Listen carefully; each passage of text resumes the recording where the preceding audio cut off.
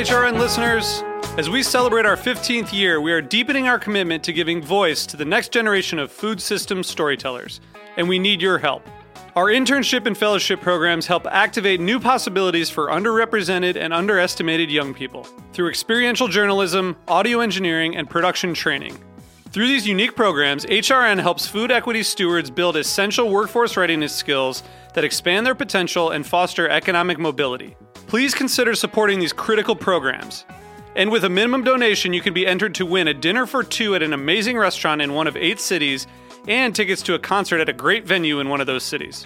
We have incredible partners across the country who have donated, as they also share our passion for helping to educate the next generation of food systems storytellers. Check out heritageradionetwork.org/15 to donate and enter to win today. That's heritageradionetwork.org/15 to donate and enter to win today. And make sure you donate before March 31st. Thank you. Today's program has been brought to you by Hearst Ranch, the nation's largest single-source supplier of free-range, all-natural, grass-fed, and grass-finished beef. For more information, visit HearstRanch.com. You're listening to Heritage Radio Network, broadcasting live from Bushwick, Brooklyn. If you like this program, visit heritageradionetwork.org for thousands more.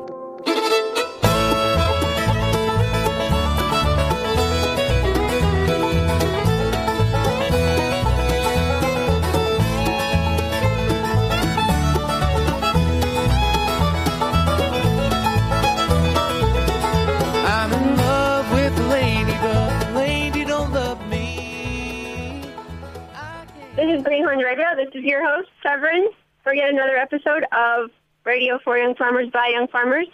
I'm here in the Hudson Valley, and I'm talking with Gretel, who's in Ohio. Hello. Hello, welcome to the show. Well, yeah, thank you so much for having me. How's the weather out there? Well, we're finally getting some rain today, so that's great. It's been a really dry year so far, so we're happy to see the rain. And tell me what's growing around your farm, what's on your farm, and then what surrounds your farm there in Ohio. So in Ohio, we're surrounded by a lot of flat land. We have clay soil here.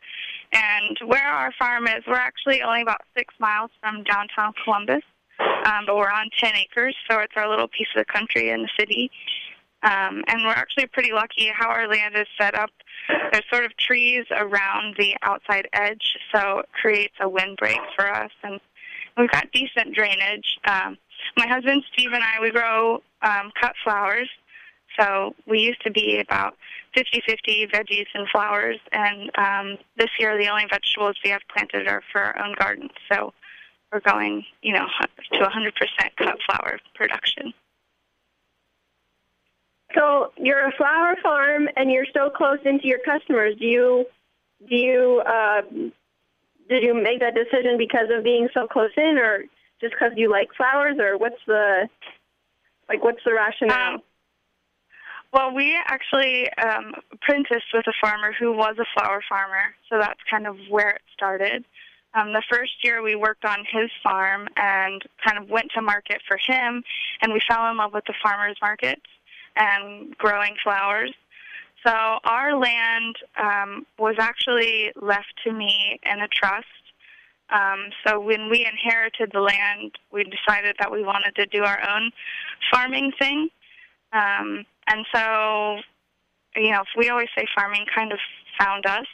My degree is in psychology, and my husband Steve worked at a coffee shop, and that's where he met the farmer that we apprenticed with. So the land that we are on was not a farm before. It was in my family, but it was just a big open field that was mowed. So, it's taken us years to kind of set up the infrastructure of having a farm here. So.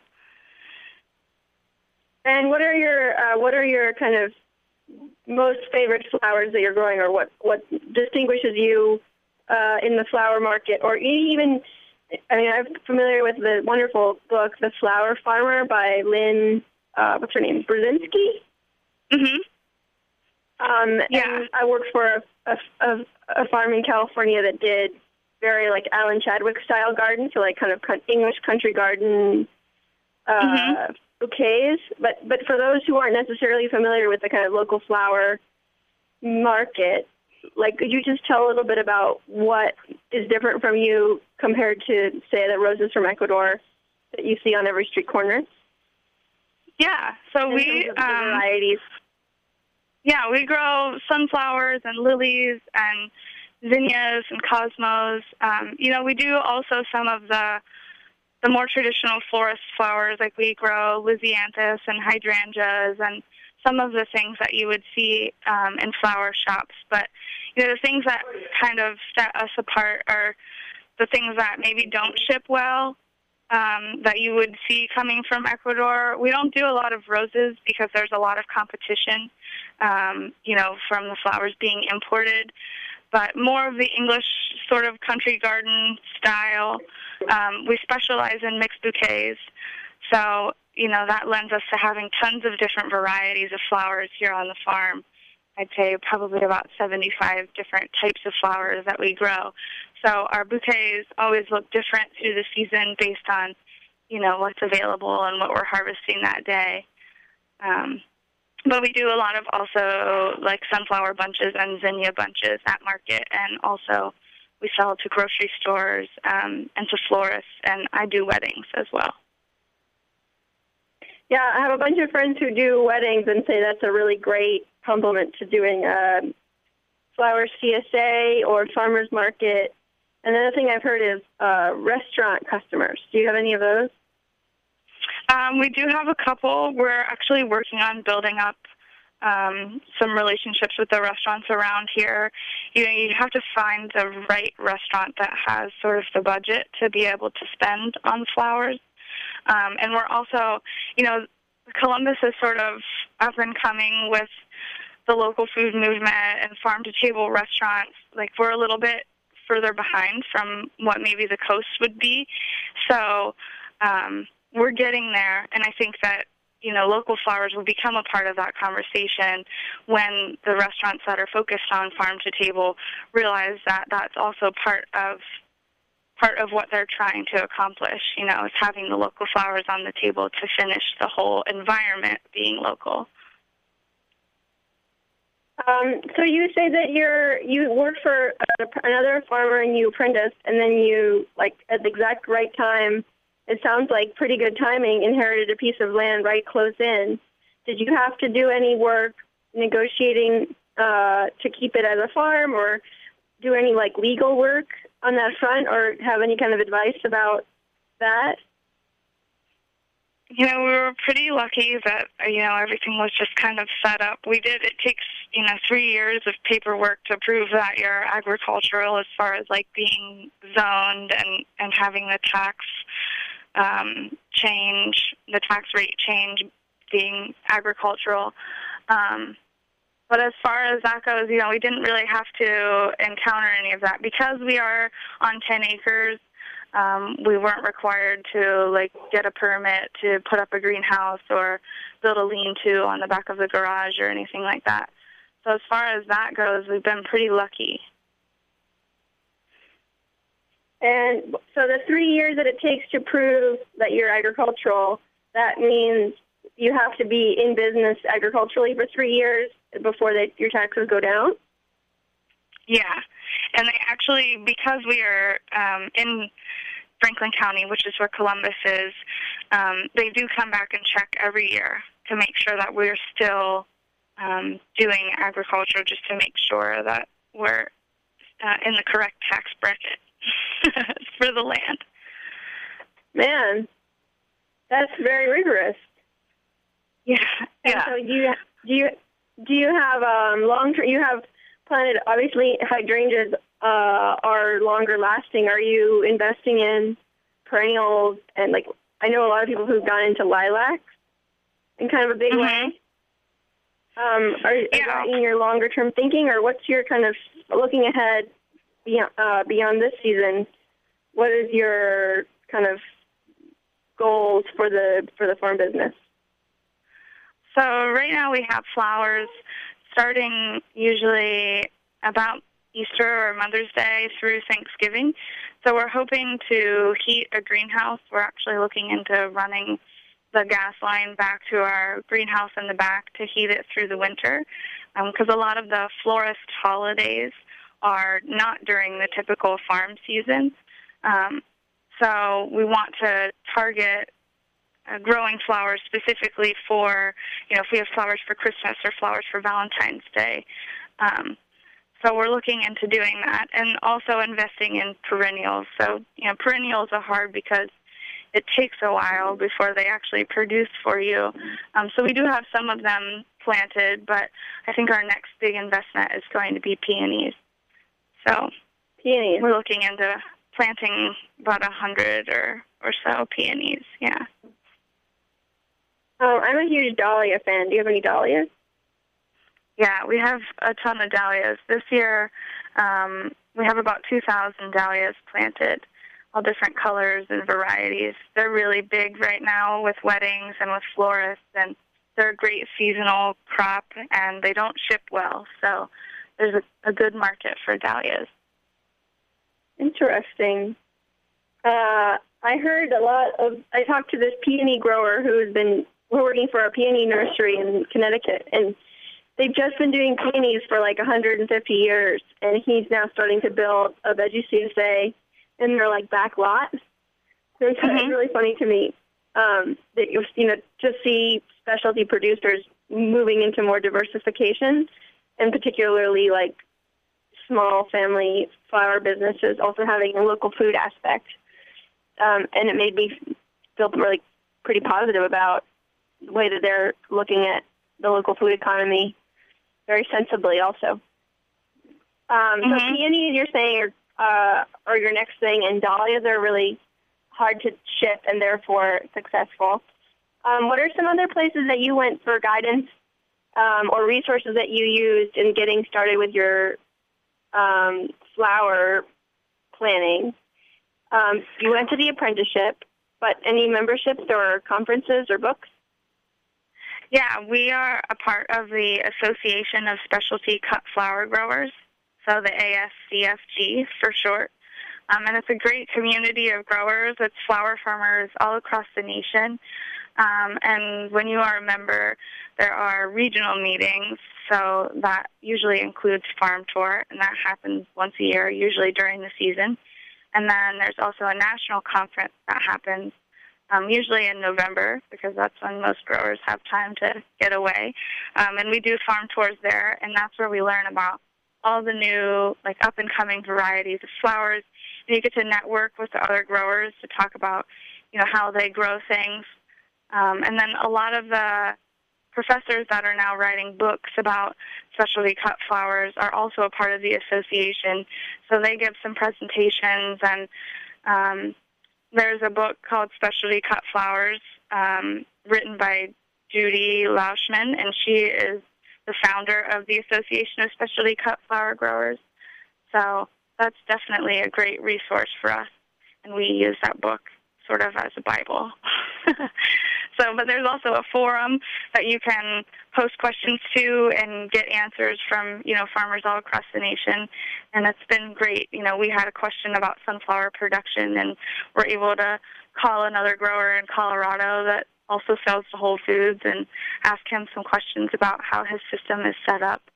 So that has been a great resource for us.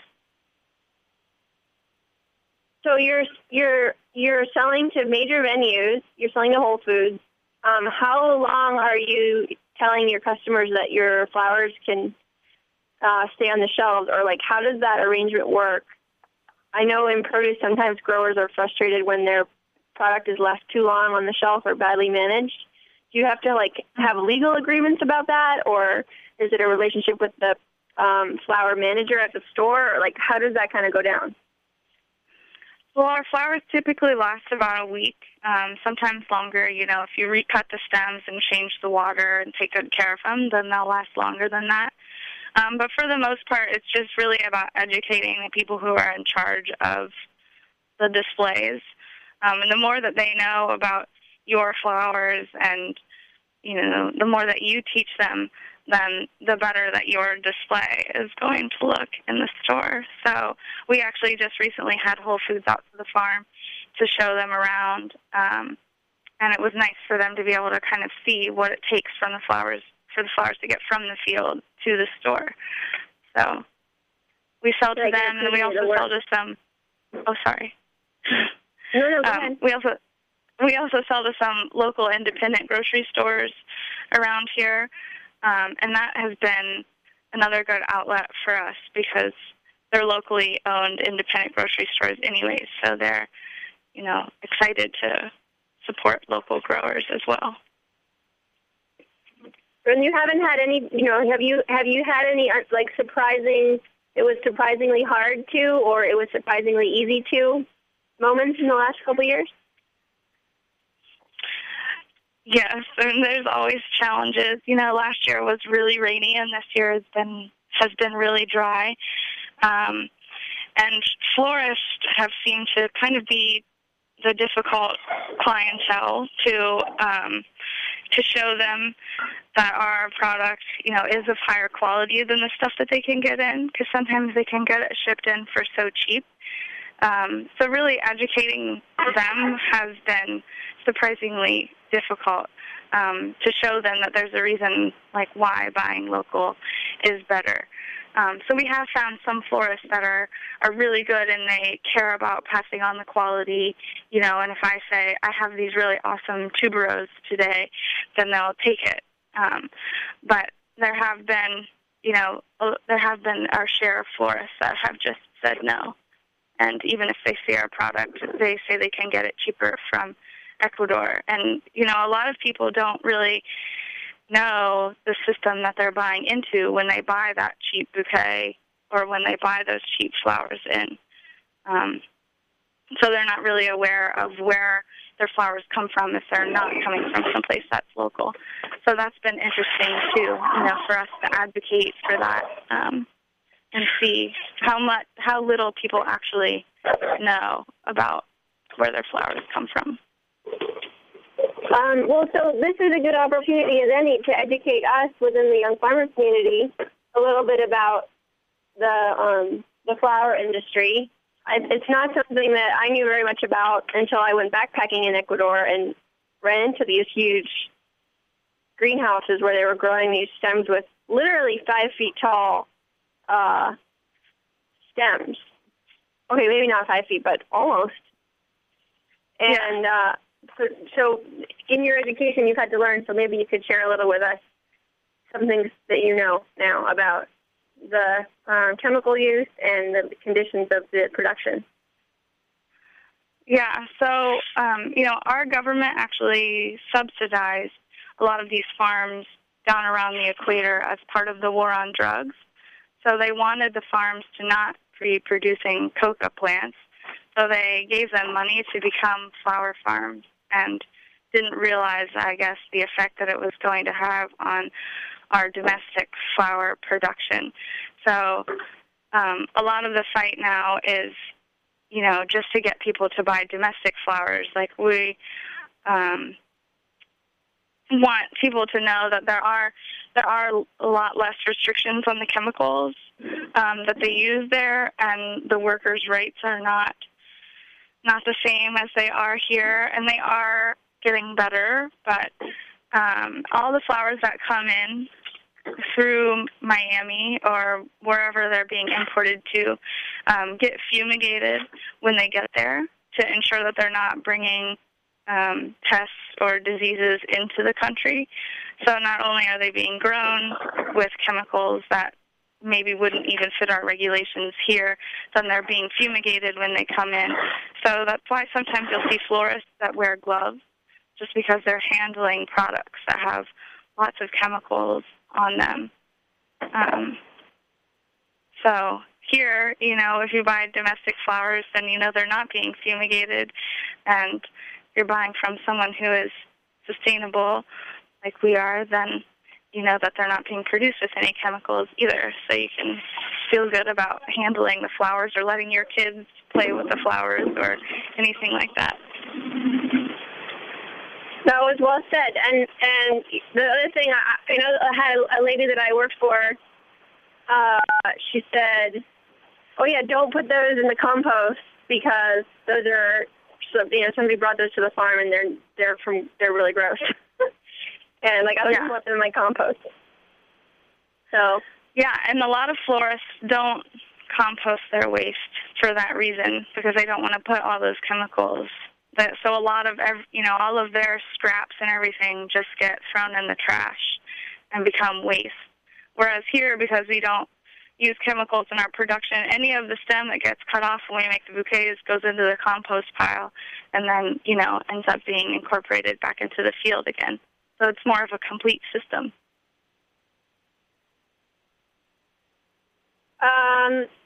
So any guidance or thoughts for those who might be following in your footsteps about getting involved in floral? Maybe even something I was thinking about was, having spoken to other people doing local flowers, is that it was a really good thing to start small with and as a complement to your growing of vegetables or other easier to sell or easier to find market for, and kind of build or grow into it. I don't know if that resonates with your experience, but maybe you have some other ideas. Yeah, I mean, we did start out about 50-50 vegetables and flowers and slowly worked our way into being more flowers. I do think that there is less competition with the flower growing, so there are less flower farmers out there than there are vegetable farmers. So maybe that is, maybe growing some vegetables and some flowers is a way to sort of help you find your niche. And figure out what voids you can fill in your own local market.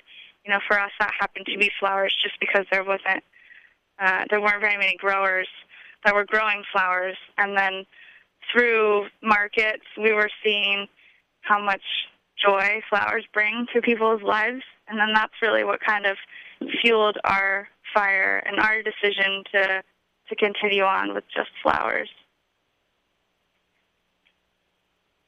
That sounds pretty great. I love flowers so much. And then the next thing, obviously, is getting to the point where people are interested in dried flowers again, because it seems like so old-fashioned right now. But drying flowers is so fun, and drying flowers for tea and drying flowers for decoration and all these things. Anyway. Yeah, and we have seen an upswing in the demand for dried flower stuff. So we have been doing more of that lately and making dried flower wreaths, and we make herbal tea mixes, and I make soap and salve in the winter also. So that includes some of our dried flower products as well. So it is becoming more popular than it was before. Well, I wish you all the best. It's really wonderful. If you haven't checked out their website, tell them your website, please. It's www.OurSunnyMeadows.com. So that's OUR Sunny Meadows. Awesome. Well, thank you, Gretel. This is Severin. Thank you, everyone. A few announcements before we go. September is an insane month for events. And not only the events that we Greenhorns are involved in, but every historic farm, teaching farm, nonprofit farm, conference center. I mean, it's like every single person is doing a harvest fair that exists in the world. And in all likelihood, you're getting booked up. If you're being invited to talk as a young farmer, then and they say that they don't have any money, see if they can barter you something. That's been lately very interesting. People are asking all the time if we'll do this or do that, and we've been learning to ask for in-kind support if there's no financial support, and that may make it easier to have the energy to show up for community events also, and teach the community organizers a little bit that they could expect some reciprocity within the farm community. The other thing is the events that are coming up here. So on the 15th of September is Our Goods event in New York City in Union Square at the Farmers Market. It's an event in partnership with Green Market, and a couple of Greenhorns will be there.